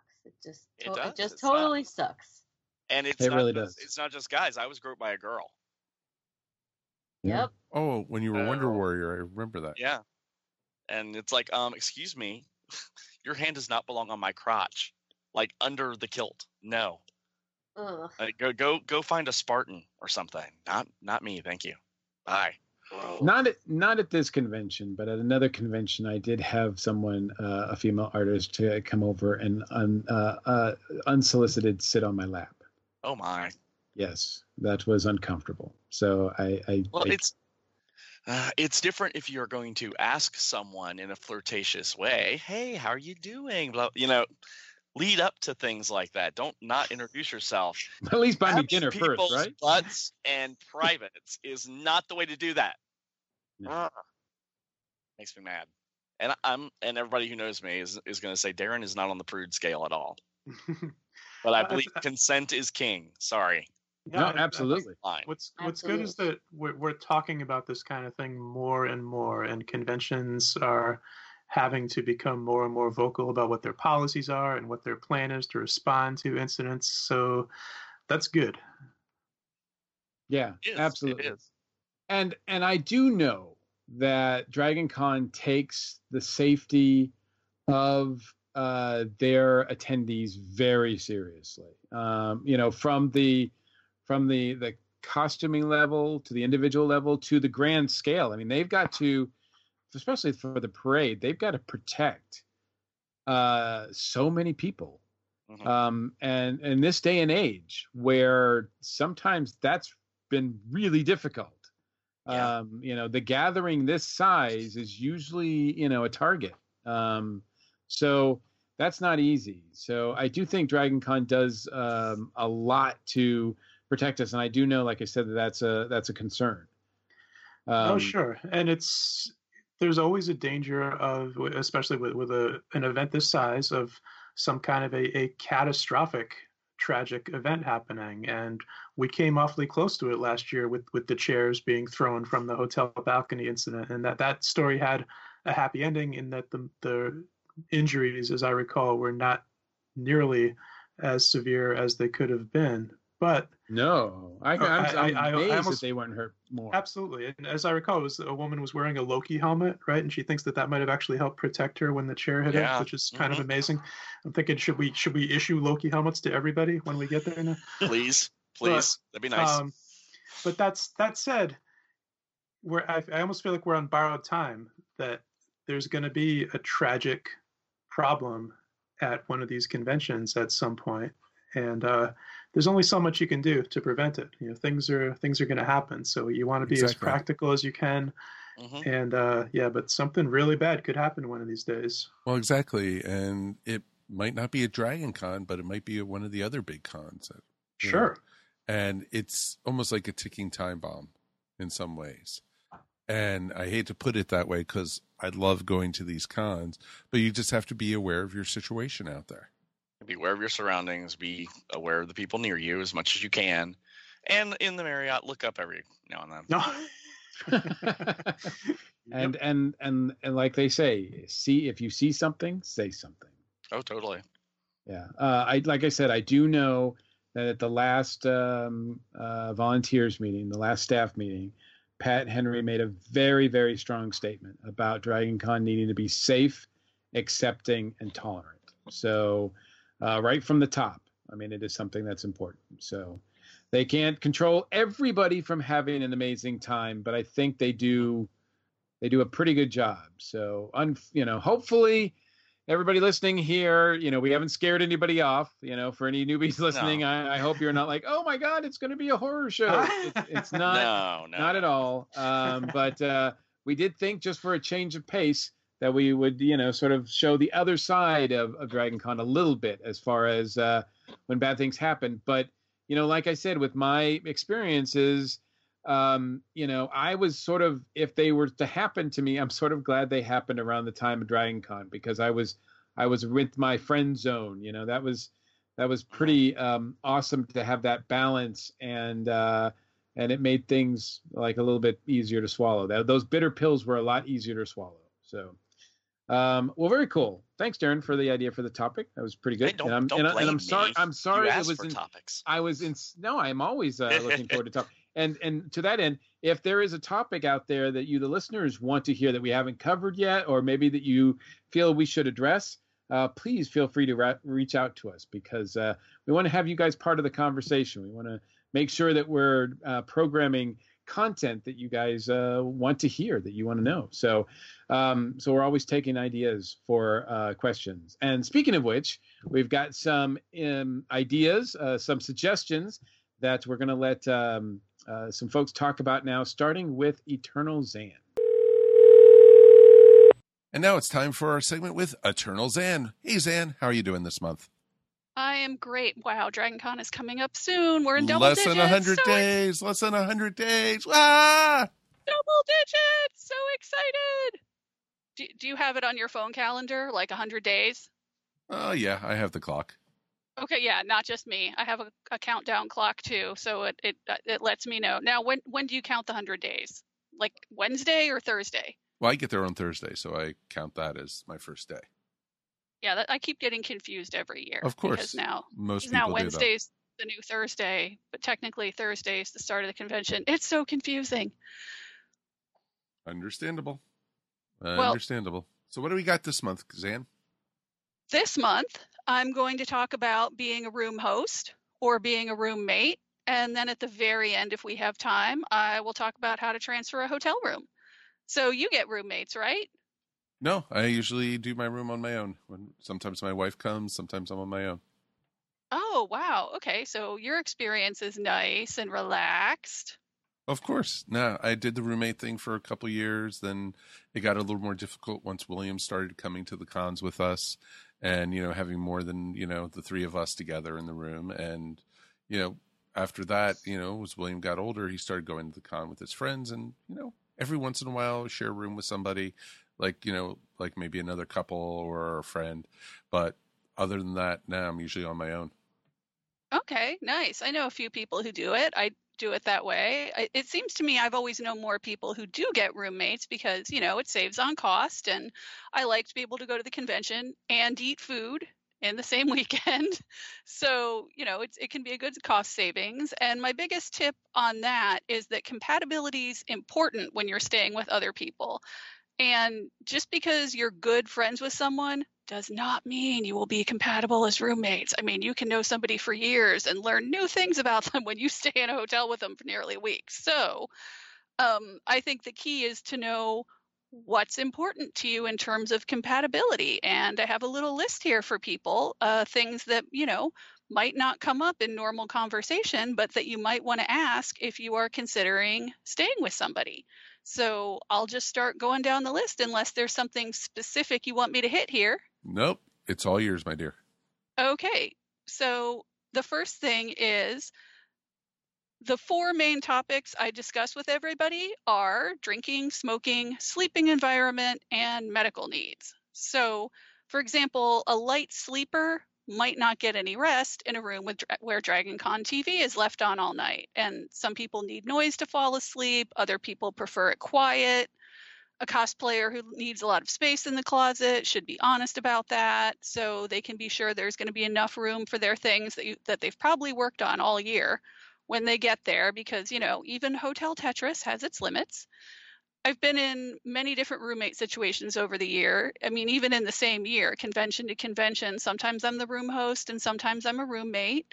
So I'm going to talk about things from both perspectives, because you can be a room host one weekend and then be somebody else's roommate at the next convention. So sooner or later, a lot of people will understand things from both perspectives. Now, of the 4 main topics, drinking, smoking, sleeping environment, and medical needs, I think of all of those, the sleeping environment is the most important because that may be the only time you'll be in the room with your roommates, because during the day, you'll probably all be out at the convention. So you need to understand about yourself. What do you need to get good sleep? Do you need the TV on all night? Do you need music? In my experience, sound carries in tiny hotel rooms. So even an MP3 player with earbuds can carry, and some people need dead silence. Some people have medical equipment at night. So these are all things that you want to discuss. Also, what do you want the room temperature to be? That can be a preference or a serious medical issue for some people, and you don't want to be fighting the thermostat wars all weekend. Some people could have physical or mental health needs, and both are equally important. So be honest about what you need in your room. You also want to talk about, how do your roommates feel about smoking and drinking? Because someone who's in AA, and Dragon Con does have resources for people in AA on the schedule, look for Friends of Bill, and there are meetings. So someone in AA might not want to stay in a room that's going to be stocked with alcohol all weekend. Somebody who has breathing problems or is trying to quit smoking might not want a room with smokers. I do think the Hyatt is good for smokers because some of their rooms have balconies to the outside. So if you're staying in the Hyatt and you want one of those rooms, ask when you check in to make sure you're getting the kind of room you want. We already talked about costumers might need a certain amount of space, so talk about that in advance. And if you're a roommate, you want to ask your room host in general about the room environment. Is it a quiet sanctuary room or is it a party room? And the way I think of sanctuary rooms, or some people call them quiet rooms, is those are rooms where people are expected to party at the convention and sleep in the room. But some people prefer party rooms. So those you need to know if you're budgeting for damage charges to the room, what kind of parties will be in the room and how late will they run. Definitely know the local laws and work with the hotel if you don't want to get shut down and possibly kicked out of the hotel and not have a place to stay for the rest of Dragon Con. And then the next topic that's pretty universal is money. Did you have any questions so far, Mike? No, so far so good. Money is always a big issue with Dragon Con. Oh yeah. So, and if you have roommates, you're going to have some kind of financial arrangement usually. So if you're always talk about money up front, always. Don't figure it's going to work itself out later because you're going to spend all your money in the dealer's room and have no money left at the end of the weekend. So if you're the roommate, ask if your room host has deposit and cancellation policies for the room. So for example, the Sheraton and the Marriott have already those are both host hotels. they've already taken 100% of money for the room. So many hotels, not just host hotels, require a non-refundable deposit of at least $300 to $600 a night, at least, depending on the hotel and room type. So I think that room hosts or reservation holders should keep in mind the rules of the hotel and their deposit and cancellation policies and their own financial situation. So, if the hotels have policies, then as a room host, you should have them too. So make sure you can afford the room, even if someone drops out at the last minute. Be clear about what your payment and cancellation deadlines are. Some people like to make their plans really far in advance, and others are going to make their decisions in the last few weeks. So it can really come down to the wire sometimes as a room host. And if you've never been a room host before, I suggest basing your price and deadlines on the hotel policy. So make sure that people new to hotels understand what the checkout time is. That's usually around 11 a.m. And that hotels charge for an extra day if you stay past checkout. So if you're new to being the reservation holder, then you should know it's common for people to shop around before committing. And people who are looking for floor space are generally looking for a cheaper room. So they might be more likely to drop out of one room to join another if they find something for a lower price, which if you've only got 2 people in your room, you're not going to have the lowest price for people who are looking for just for floor space, because everybody kind of has a different goal of how many people they're looking to have in their room. And you might not want to stay in a room with 10 people, but then again, you might, because that room's going to be cheaper than a host hotel that only has 2 or 3 or 4 people in the room. So if you're a room host, be honest about how many people will be in your room and where they will be sleeping. And if the bed space is already taken, let people know, hey, we've already got these number of people staying in beds, and all I have left is floor space, and here's how much it's going to be. So did you have any questions so far about payment or deadlines? Do you have any suggestions for people about, what deadline have you ever had a deadline for people? Well, or do you just, no, we just pay off the room and we're done? We pay off the room and we're done, pretty much. We don't, when people share the rooms with us, we usually just collect, at the beginning of the con, or if they add parking, or if they, have extra stuff, then they end up settling at the end of the show. We don't do it, like, okay, you have to have all your money to me by 2 weeks before the con or anything like that. But I do know that there are people out there doing that. Yeah, I think that comes down to how long you've known that person. If it's somebody that you've never roomed with before, then I definitely do think it's smart to have 100% of their money before they get a room key, because like I said, siren call of the dealer's room. So if you wait till the end of the weekend to ask for money, you might not ever get it. I mean, they could just legitimately not have it. So I think that's why I don't rent my room to strangers.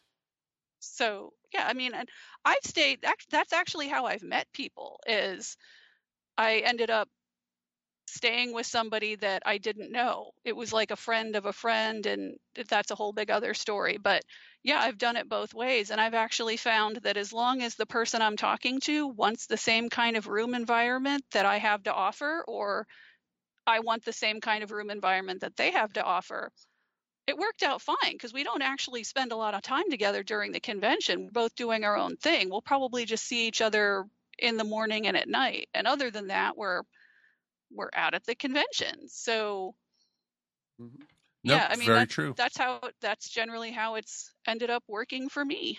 Mm-hmm. Well, any final thoughts before we get out of here, Zan? Well, I didn't get to talk about transferring a room because we ran out of time, so hopefully I'll do that next month. But I did want to do a quick warning that I have heard the hotels are cracking down on people in terms of scalping, and that's been a problem on and off throughout the years. So when it comes to being a room host or a roommate, if you're looking around for a place to stay, do the math. You can easily find out how much a room is going for, and make sure that you are not being taken advantage of. Nope. Definitely make sure you're protected, that you know your rights, and, find out what the person paid out for the room. And, like if you need to, say, hey, I'd like to, share the room with you, but, what did you pay for it? And, be, fair about it. There's a ton of people out there who are looking for roommates to share, and be sensible about it. And also, when you're doing that, make sure they're not cramming 18 people into the same room. Well, some people might want that. So I think even more important than knowing how much they paid for the room, how many people are staying in it? What days are they staying? Are there any extras for the room? Are you paying somebody extra because they're buying all the food and drink? Like it's not just a matter of how much did that person pay for the room. There's all these other factors, and we talked during the segment about all these questions that you can ask to make sure that you're having the experience you want to have. Maybe you want to stay with 10 people, maybe you only want 3 people in the room. Of course, the math on that's going to be different. Exactly. Well, thank you once again, Zan. We appreciate it as always. And now, once again, we have joining us Kevin Batchelder from the Newbies Group, among other things. Welcome back, Kevin. Thank you. Great to be back, folks. Absolutely. And we'll get right to it. I noticed that one of the concerns, well, a lot of the times we get talked about or we get asked, and even people who've been going to Dragon Con for many, many years are like myself, are like, there's so much to do, so much to see. How can you organize this? How can you handle it? How can you manage it? Are there any sort of tips or sort of rules of thumb that you and maybe some of the Newbies group folks have come up with to sort of say, to help like kind of ease people's being overwhelmed entirely when they get there? Short answer, no. Longer, more helpful answer is, yeah. I mean, you really do have to realize, especially if folks have been to other conventions, the early questions tend to be, okay, I'm going to be coming. Tell me what are the can't miss events, or tell me how I get a grasp on the important stuff. And the short answer is you can't. There's too much of it.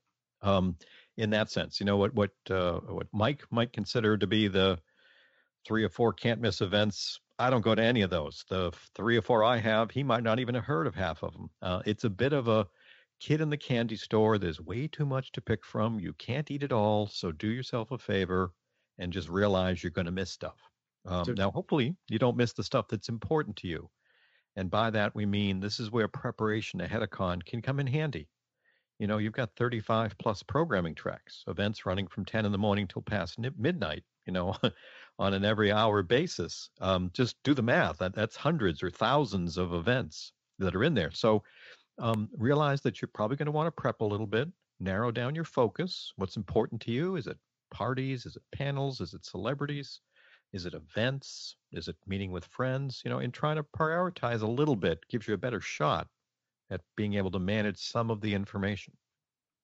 And to your point, the fact that it took us years to actually finally meet face to face means that we don't share a lot of the same interests. And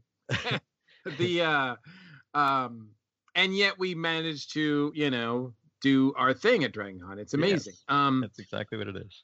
Now, as far as tools goes, I think the app has been a very, very good tool that's come about. The news this year that they're doing away with the daily, the Pocket program, and they're going to have a more magazine formatted quick guide. Should be interesting to see if that helps schedule, because I do remember, for the longest time, on Thursday we would get there, we would register, we would get our Pocket programs, and then we would just all sit there and dive into them and go, with a highlighter or a pen or whatever, and be like, this is what I want to do. This is what I want to do. This is what I want to do. I mean, you kind of have to approach it that way. I know that quite a number of people in the Newbies group, when this subject recently came up, seem to have a pretty good rule of thumb, is decide on at least 2 things that are absolute musts for you to do that day. And then make sure that you do everything you can to do those 2 things, and then everything else, just wing it. And that's an approach that works for a lot of people. And that's why, I'll certainly recommend that. But you need to know yourself a little bit too, in that some of the things that folks don't know coming into this con is, unlike many other cons where a certain celebrity that they want to see might only do one Q&A panel the entire weekend. At DragonCon, most of them are doing one every day.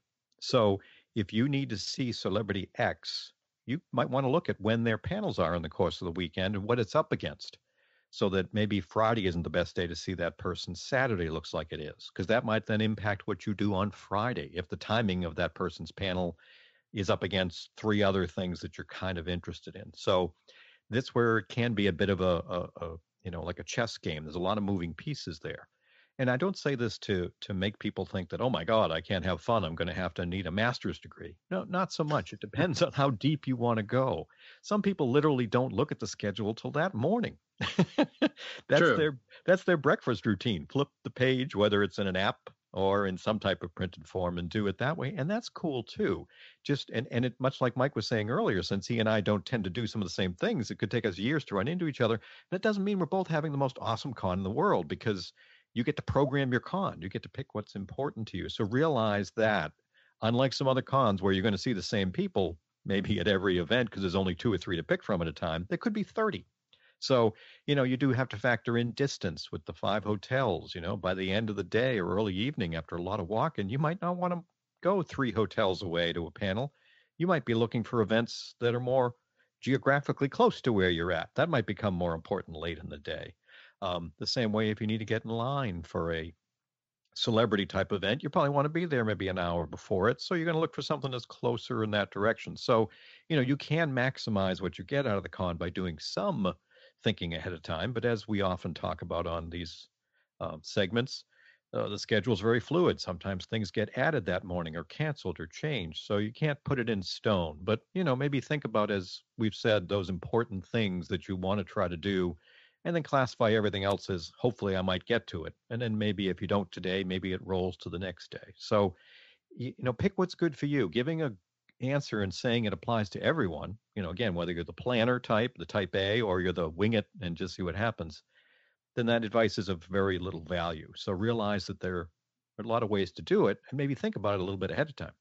Yeah, a good point. I mean, if you're the type of person that gets off on everything needs to be on a spreadsheet and on a schedule and in a Google spreadsheet, on the Google app and all that kind of stuff, because you can do that. You can really do that, and just have. I mean, you can have just as much fun as the person who just sitting around going, yeah, whatever. Yeah, where are you going? Oh, that sounds fun. I'll follow you. Exactly. I've had a blast doing that, and I've had a blast looking, like you said, the older days, and we can still do a bit of it with the printed guides, even if it's changing. I mean, I would use a couple of color highlighters. One color was those, oh, I got to see these things. And another color was, hey, it'd be really great if I could. And the other one was, hey, if it's convenient, I'll go to this. And then I would. And then in typical fashion, you'd start coloring it all in there. And then I'd put it down and look at it and go, oh my God, 5 of these events conflict. And this other day it's got a 2-hour block with nothing to do. So, it's the flow of the schedule, and, take it and do that way. But maybe what a lot of people do that seems to help, especially if you're brand new, is we mentioned go to the DragonCon website and take a look at the fan tracks page, the 30 or so tracks covering those specific topics, Star Wars, Star Trek, urban fantasy, whatever it might be. If you've got something that is just your niche, then you might want to start looking at that Facebook group or Twitter account, whatever that particular track does to interact. And maybe a couple of months ahead of cons, start to see the events they're talking about doing, because those might be the ones that are your cornerstones that you want to know about ahead of time. So that's where a little pre-planning, especially this far ahead of time, can come in handy. You'll start to get a little more of a feel for what might be there. Yeah, absolutely. Absolutely. And also make sure that for those people who are really interested in the Walk of Fame, interested in celebrities, because celebrities are now bouncing around cons this same Labor Day weekend, either mostly in Toronto, please make sure you know which days that those celebrities are going to be there, because DragonCon's been pretty upfront with saying this person's only going to be there Saturday and Sunday, this person's going to be there all weekend, this person's going to be there only Sunday and Monday. So just look at that and pay attention, because you don't want to miss out on an opportunity like that if they're only going to be there half the time. Yeah, and as you said, the con does a great job of posting that with their official info, and that can drive your schedule. A lot of folks, if they are there to see that celebrity and you want to go to that Walk of Fame for the autograph, I mean, that's just a walk up and stand in line. but also a lot of folks want to do those professional photo ops, whether it's Yep. one or two or multiple people from a show or movie. Those get scheduled. You don't get that scheduled till sometimes, 24, 48 hours ahead of con. So that can totally blow up all of your planning. So realize that we say put nothing in pen, put everything in pencil, and realize that it can change because, I've seen people have this wonderful grid and then they find out that photo op they got to have is smack dab in the middle of it. And that's, Yes. you don't get to change that. Although sometimes there'll be multiple days they do it. So, but the point is there that, flexibility and starting to think a little bit, start to talk to some of your other friends. Absolutely. So preparation and flexibility. That's what we're saying. Yep. Well, very cool, Kevin. And I appreciate once again you spending a little bit of time here. I know that with less than 100 days to go, time is valuable. So yes, we are certainly starting to get folks who are a lot more serious now. So I know it's the double digits days, as we call it. Right. So where can people find you? For any of our newbie-centric stuff, if you go to dragonconnewbies.org, we've got a blog post that'll pop up there listing links to the Facebook group and lots of other resources. And as far as my genre TV podcasting, all of that's over at tuningintoscifitv.com. Awesome. Well, thank you, sir, and we'll see you next month. Looking forward to it. Well, that about wraps it up for this episode of the Dragon Con Report. But first, a couple of Dragon Tales. Woo-hoo-hoo. Starting with Kevin. Kevin, have you got a Dragon Tale for us? That's your price of admission for joining the show. Yeah. You let me up here on the show, but I got to deliver now. Let me think. I've already told you my kind of secret origin of how I started coming to Dragon Con. One kind of favorite memory of mine from the convention, and actually, Mike, you were a part of this, and I think we've discussed this at times, but as a few years back, as I started getting more involved in participating as a panelist at Dragon Con, and I started with the American Sci-Fi Fantasy Media Track, and I still do a lot with them, but then a few years back, I reached out to American Sci-Fi Classics, and I keep very busy with that track these days. But when I first reached out to them, I didn't know them. I didn't know, Joe and Gary are the directors of that track. And I'm just kind of a nobody out there in the world and just very gingerly sent them a message saying, hey, could you possibly use another panelist this year? And this was only even, I think, a few weeks out from that convention. This would have been 2013, I think.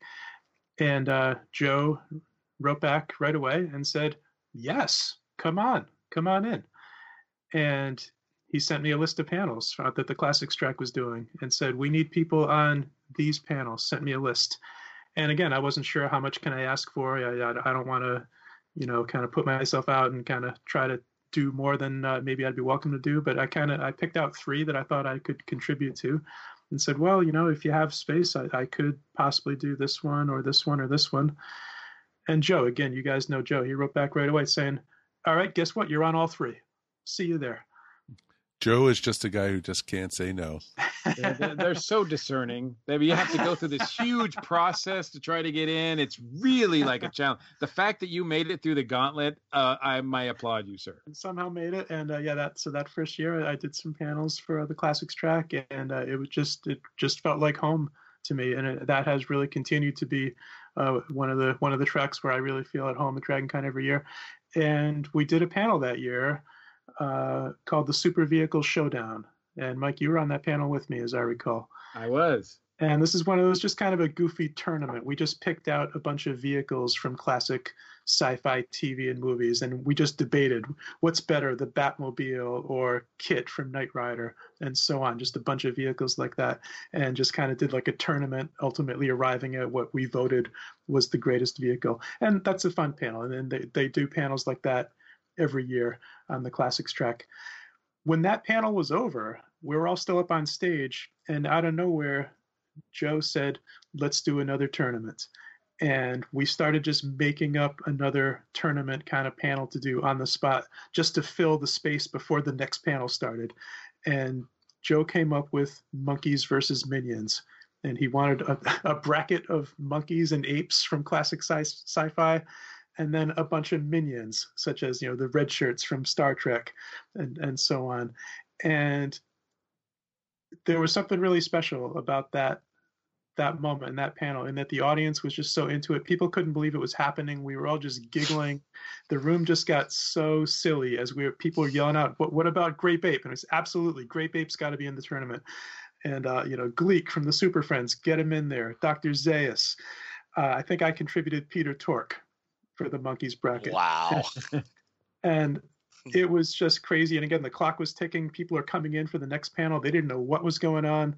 And it was just one of those moments where just something kind of crazy and improvised just really works. And everybody in that room had an absolute fantastic time. Yeah, I agree. And I don't know if I've ever said this publicly, but I really did not want to be on that panel that day. I had gotten drafted to do 2 panels in that room, and not anything against Joe, Gary, or that track. I do not have anything against them, but for some reason I had been put on 2 panels, and this was early on when I had heard that you cannot, like, Dragon Con takes their panels very seriously. If they assign you to a panel, you have to do it. Like, if you say you're not going to do a panel, that'll count against you, and they'll probably not ask you back as a guest, et cetera, et cetera. There will be repercussions, right? So I was like, so I better, So they had put me on this earlier that day. They had put me on a panel involving TV shows that have to do with time travel, like Time Tunnel and all that. And I know none of those shows. So I was on this panel with 4 people that were talking about these science fiction time travel shows that I had no knowledge of whatsoever. And I still tried to make that one interesting because I started talking about TV shows that I was familiar with that had a time travel episode in them. So that helped a lot. Plus, I try to get the audience involved whenever I'm on a panel, so that actually helped a lot too. So that was one panel. And then the other panel, because anything that takes me away from my table, sometimes I'm kind of like, well, I don't really, that's not my expertise. I'd rather not do that panel. I'd rather be at my table talking to, fans or trying to sell books and whatnot. So the second one that day was the Super Vehicle Showdown. And I was like, well, this is just going to be, I don't know what this is going to be. It's a tournament thing. I don't really know. I don't really understand what's going on. I think Alan Plexico was on that panel as well. Yes. So I know Van a little bit. So I was like, okay, I didn't know Kevin at all. No. I think we probably met on stage that day. We probably did, as a matter of fact. So, but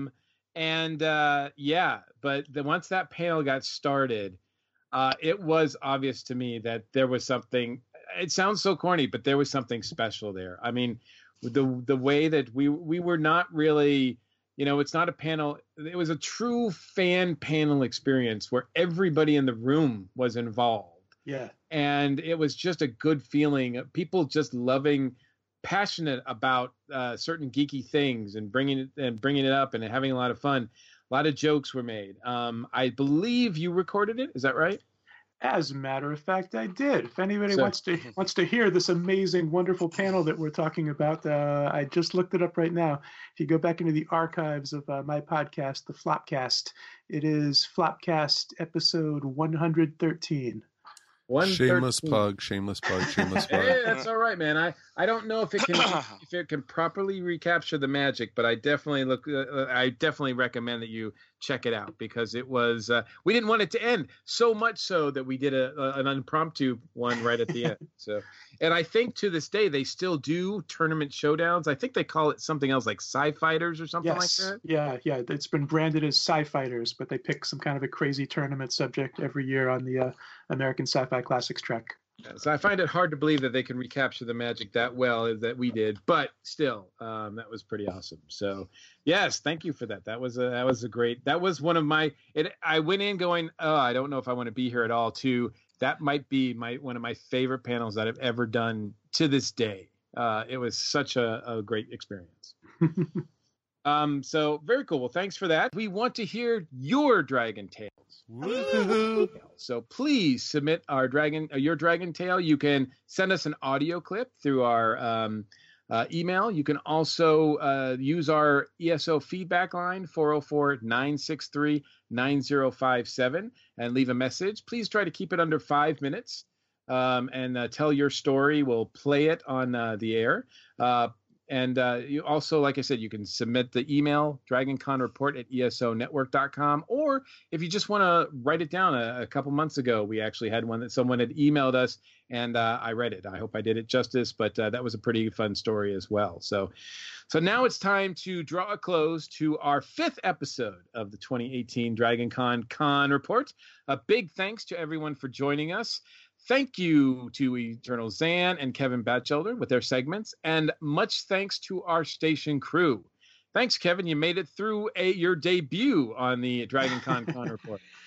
This was terrific. I was so happy to be here. I've been listening to the DragonCon Con Report all these years, and great to be a part of it. And I certainly look forward to seeing all of you here on the call in, just a few weeks down south. Yes, absolutely. Before then, where can people find you online? Well, I host the Flopcast right here on the ESO network, and we do a very silly, ridiculous, geeky show every single week, and you can find us at flopcast.net. Awesome. And it is a great show. I'm not just saying that because I do listen to it every week. So wow, thanks. Absolutely. And thanks to our other station crew. Thank you, Mary, for joining us. Absolutely, anytime. It's a blast. And I didn't ask it at the front, but I will ask now. So are you all set costume wise? Oh well, no. But it hopefully it'll come together. Of course it will. I have no doubt. So this isn't your first rodeo, right? True enough. And thank you, Darren. Oh, you're welcome, gentlemen. Anytime. Absolutely. And thank you, Mike, for which, of course, none of this would be possible. As always, it's my pleasure. We try to cover all we can with these reports, but keep up with the latest news. Please check out the official DragonCon website, social media outlet, particularly the Facebook page. Most of the information hits there first. And all the tracks of DragonCon are active on Facebook, various social media outlets as well. So try to track them all down. That is an intended pun, by the way, because that's where you'll find out where they're going to list all their panels. A lot of them are starting to submit their panel schedules. So if you want to be part of it, or if you just want to check out what the schedules are going to be like, what the panels are going to be like for the various tracks, get involved now. We can be found on Facebook as well, Twitter, Google+, Stitcher. We want you to be part of the discussion, so please feel free to join us by chatting with us, joining our Facebook group. We'd love to chat with you guys. The DragonCon Con Report is sponsored by Borderlands Comics and Games in beautiful Greenville, South Carolina. It's not that far a ride from Atlanta, Charlotte, even Nashville. For more information, check out all the details at borderlands.us. And be sure to check out our Amazon link at the top of the ESO network site. It doesn't cost you any more to purchase your stuff, and it really does help us out a lot. We also have a TeePublic store, and we have a Patreon. So you can really help support us by clicking on one of those 3 links, if not all 3. Thanks for listening. I'm your host, Mike Gordon, and it has been my pleasure. We'll see you at the con. Hey, Mike, just in. I'm already signed up for 5 panels already. I don't doubt it. See you next month, kids.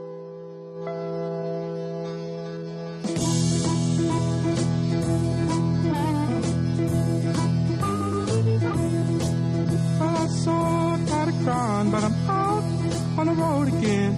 I'm on the road again. But I'm so Tatacron, but I'm out on the road again.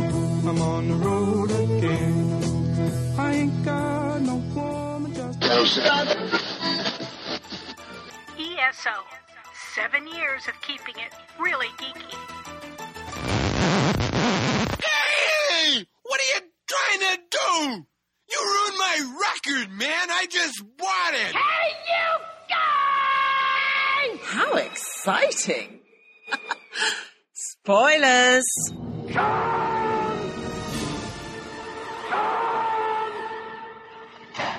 That's 100 106 miles to Chicago. We got a full tank of gas, half a pack of cigarettes. It's dark, and we're wearing sunglasses. Hit it. Bye, boys. Have fun storming the castle. Think it'll work? It would take a miracle. Bye-bye. The Earth Station One podcast. It's time to let your inner geek out to play. You can find them at www.earthstation1.com or up on iTunes, Stitcher Radio, or wherever fine podcasts are found. Peace, and we're done. This has been a broadcast of the ESO Network. Be part of the crew and help support our shows by donating to our ESO Patreon or by shopping through Amazon.com or the TeePublic store, which can all be found at www.esonetwork.com. The ESO Network, your station for all things geek.